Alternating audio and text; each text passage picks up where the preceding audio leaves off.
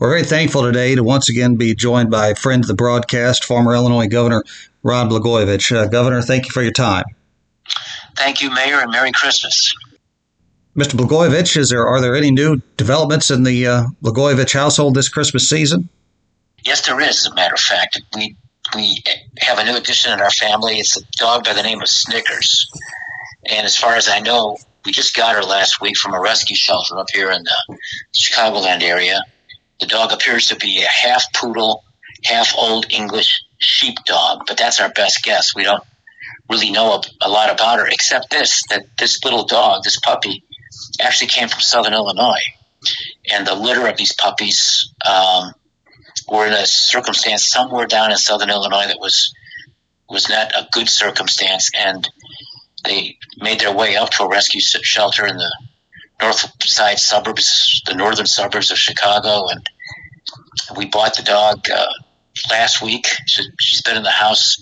It'll be a week tomorrow, and I don't know if you have experience with puppies, Mayor, but they tremendously change your quality of life, and you have to make adjustments. And she's just now getting to know who we are. My daughters spent a lot of time with her. She's very much interested in our daughters. And we have our other little dog who we purchased actually 11 years ago on the 9th of December, 2 days after I was sentenced to 14 years in prison. And our little dog Twixie is here, and the two of them have to start to get to know each other, but we have to keep them separate because the puppy has what they call kennel cough from being in a cage for a while in the rescue center. We don't want to get the older dog sick because of the puppy, so there's a lot of logistical issues in the home right now.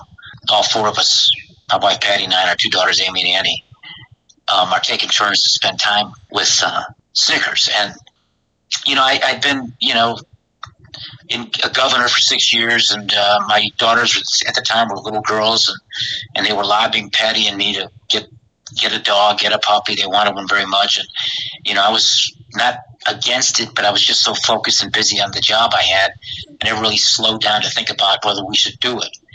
And then I got arrested on the 9th of December 2008, and incidentally, last Friday was the 14th anniversary of that calamitous event in our lives. And at that point, my wife Patty and I thought that it might be helpful for our daughters with the trauma and all the rest that goes along with something like that in such a public way, with the media trucks and the news media surrounding our home up here in Chicago, that this may be the perfect time to get the girls a puppy. And so we went and got a little puppy named, which was a little poodle, and we named her Skittles, because kids like that candy. Well, then 3 years went by, Mayor, and then another calamitous event. On the 7th of December, Pearl Harbor Day, I was sentenced to 14 years in prison. I'll say this again to your listeners: for politics, not for crimes, for conversations that were initiated by then President-elect Obama to make a political deal on a U.S. senator, which is how the business works. Eventually, that charge, which they convicted me on, was reversed by the appellate court. Just want to make sure your listeners get that. But on that day where I was sentenced to 14 years, here again, we thought maybe it might be a therapeutic thing for our little girls to sort of soften the blow a little and get another puppy. And so we went to a rescue shelter here in Chicago called Paws. And on the 9th of December in 2011, we purchased Twixie. That's our little puppy that's now 11 years old. She's not a puppy anymore. We lost Skittles in the springtime. She'd been 13 and she was sick, and we had to let her go, and we pray that she's in God's kingdom, which we believe she is. And then this December, we have a history of getting dogs in December. The idea came up that maybe we might want to get another dog, and therefore we have now Snickers. And we named her Snickers because we have this candy theme somehow. I don't know how that started. So Skittles, Twix, and now Snickers. And we went through the list of potential names from candies. This one seemed to fit the most, even though it is an odd name for a dog that's a girl. But that's what we've named her, Snickers, at least so far. But she's so young. She's only been with us for such a short period of time. She's not aware that that's her name yet. Well, there's a long tradition of dogs and politics. I know Richard Nixon, of course, had a famous dog in his administration, and so I assume that it's been a tradition in your house as well. Yeah, well, Nixon's dog's name was King Timahoe, but Nixon was actually made another dog very famous back in 1952, well before either one of us were born, Mayor.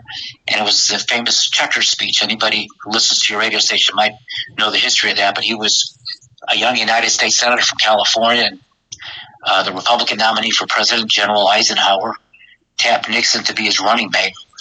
And then Nixon got caught up in a political scandal about what was alleged to be a secret campaign fund that he used for himself.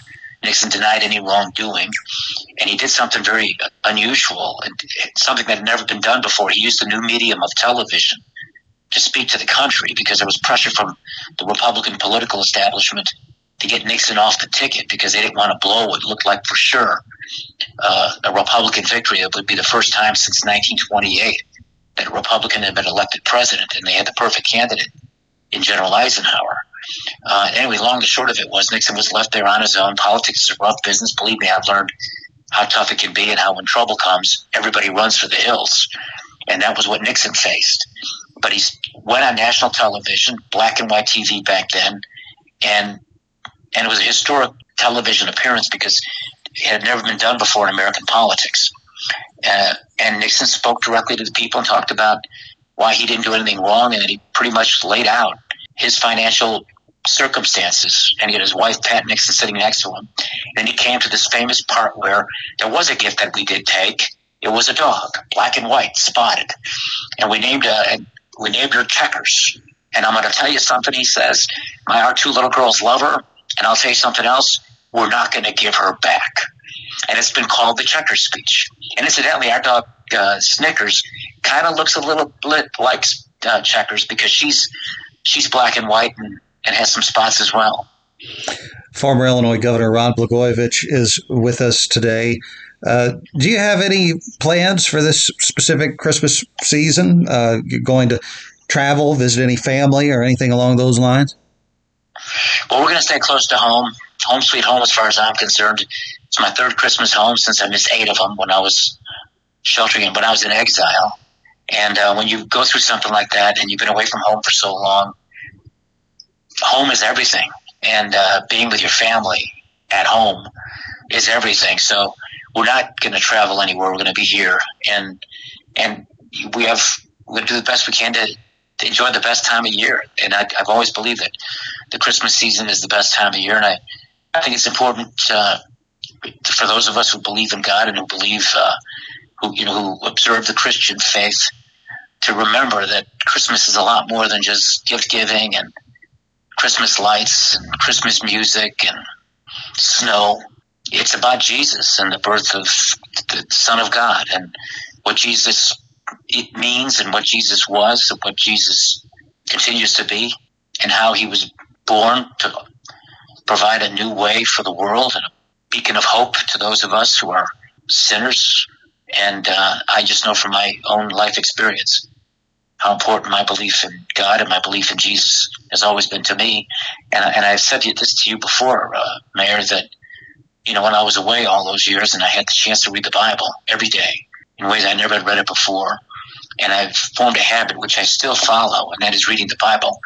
But I make it a point to at least every Sunday morning get up and spend a couple of hours in my little library in my house and just read it like I used to read it in prison. And it is not only inspirational to me, it not only strengthens my faith, it not only gives me more hope and more purpose, it's just another reminder to me that there really truly is I believe, a divine presence in the world. And from time to time, God will intervene and he will act on behalf of people to move things around. I mean, in this world that we live in, it's a world filled with, a lot of bad, but I think a lot more good. And the Bible is very clear about the struggle in this world of good versus evil. And I have no doubt in my mind whatsoever that is in fact how the world is, and that the forces of good are strengthened by those of us who find inspiration and strength in our faith in God. And so what I try to do during the Christmas season, now that I'm home, my daughters are grown because my older one's 26 and the younger one is 19. And our older one, even though she's spending more time at home now because of our new puppy, she doesn't live here anymore. But I try to do with them, and it's interesting because kids, you'll find when your little boys get a little bit older, Mayor, that they have minds of their own, and so they're not always, you have to listen to you as attentively as they did when they were, 3, 4, 5, 6, 7 years old. And so me trying to get my daughters, reminding them of what Christmas truly is about, and that is the birth of Jesus. It's not hard to do, but to get them to really appreciate the inspiration that I've been able to draw from my faith, that is a work in progress. They're both, believers in God and follow our Christian beliefs, but they're sort of where I was back then when I was their age. Does that make sense, Mayor? Oh, yeah. I think everybody has a little bit of a prodigal experience. How that ultimately works out is, of course, different for each person. But yeah, I understand exactly what you're saying, and I'm sure many people who have children in their teens and 20s can very much relate to what you're saying without you having to say every bit of it. Yeah, see, I'm trying to convince them that if they're looking for evidence of the existence of God, all they got to do is take a look at their father, who is now home, because I came home on a miracle. Now, I'll never stop saying that I was persecuted for politics by corrupt prosecutors, but having said all of that, I was where I was and condemned to be there till May of 2024, and somehow, through this unlikely convergence of events, Donald Trump and I developed a bit of a relationship on a TV show that I never watched, but that I had to be on because of my circumstances, because I wasn't in a position to earn any income to help support my family. And so I had this chance to do that show, Celebrity Apprentice. He fired me correctly. And who would have thought years later, all those years later, after we've been disappointed by what is a sometimes corrupt criminal justice system, and sometimes the courts rig the game, after all of that Donald Trump would be the guy that would reach in to rescue me, a Democrat governor, the first one to endorse Obama, and Trump would do something like that didn't help him at all, and I'd come home. Donald Trump was the instrument of God. It had to be. And so, I try to convince my daughters that miracles do happen from time to time in the world, and miracles can't be explained by science. They can't be explained by, reason. It's something that comes from, faith. And the Bible really has helped me get a better understanding of how the world works and how faith works. And so that's my challenge, to do a better job of trying to get my daughters to have a better appreciation of that, and a deeper appreciation of that. And so that's one of the things I really try to work on during the Christmas holidays. And so as we get closer to Christmas and things slow down and they're here, I'll spend some time with them and compel them to have to listen and be a captive audience, which they'll do, not without complaint, if you know what I'm saying, man. Yeah, I can appreciate that for sure, but that's all right. They have their First Amendment right, I suppose. I wonder, as you think and pray during this season and during all seasons of life, what is the future holding for you? Because of course, who can predict the future? But at the same time, you have to continue to earn a living as best as you can. I know you're still doing some cameo videos. Has there been any other developments in that regard? Well, I do I do the consulting work for some companies, and from time to time I get hired to give speeches. In fact, I'm going to give one on Friday.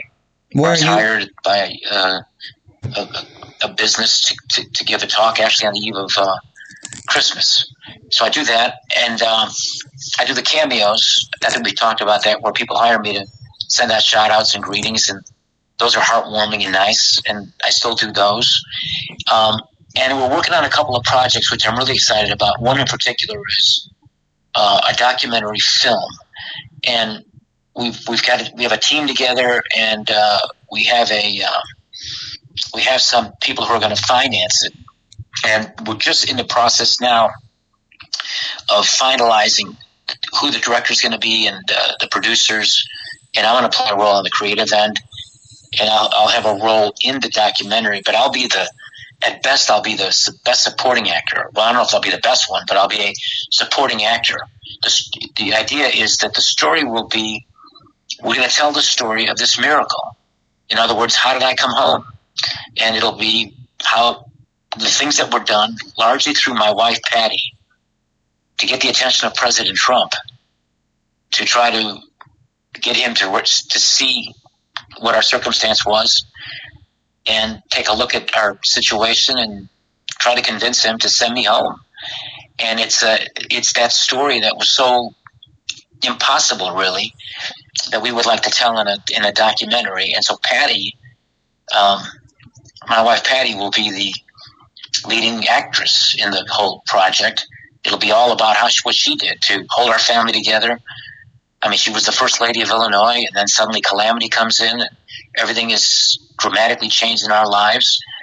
And she, through her strength, resilience, her knowledge, her intelligence, her toughness, I never realized how tough my wife was until this crushing adversity came into our lives. I never even thought about her being particularly strong. But the way that she was able to raise our daughters by herself as a single mother, build her business the way she did by herself, keep us in our home because we have a mortgage to pay. I think I'm the only guy in Illinois politics, Mayor, who didn't get rich in the business, right? Pritzker, our governor, was born with all of that wealth, billions of dollars worth of wealth. The Madigan family got rich on the backs of the people of Illinois. I didn't. And so Patty had to struggle to keep us in our home, and she did it.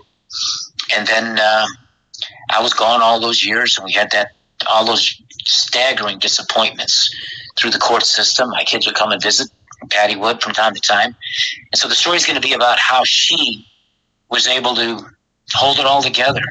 And the best thing she did wasn't bringing me home. The best thing she did was raise our daughters. And our daughters are good, honest, kind, blameless little girls. They're not little anymore. I still see them as little girls.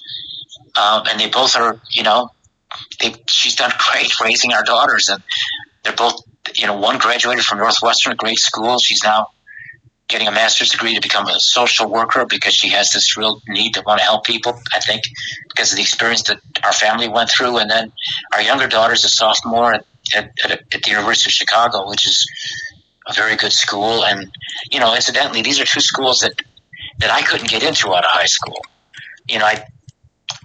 I applied to them out of high school on a Monday. I got rejected on a Tuesday. My daughters are able to go to those schools. They take after their mother. So anyway, the documentary that we're going to work on is going to be about that story, how she got me home, but more than that, how she kept the family together and raised our kids all by herself. I hope it can be inspirational to other people across the country, particularly women and moms, and particularly single moms, who are the everyday heroes that we don't write books about or they don't name streets after. But every single day they get up and they do their best to take care of everybody, and they put themselves last. And, Patty epitomizes that. But she's like millions of moms across America who are doing that every single day without the benefit of a documentary. But I think if we do this the right way, I think it could be helpful to other women and families who are going through hard times, and how it is that you defy the odds to keep things together. Can I say one more thing about that, Mayor? Oh, certainly. Well, so when I was arrested on the 9th of December 2008, within a couple of days, Las Vegas has taken odds. And they're actually betting on our circumstance. And the betting came in at 9-1 that Patty was going to leave, that she would never stay.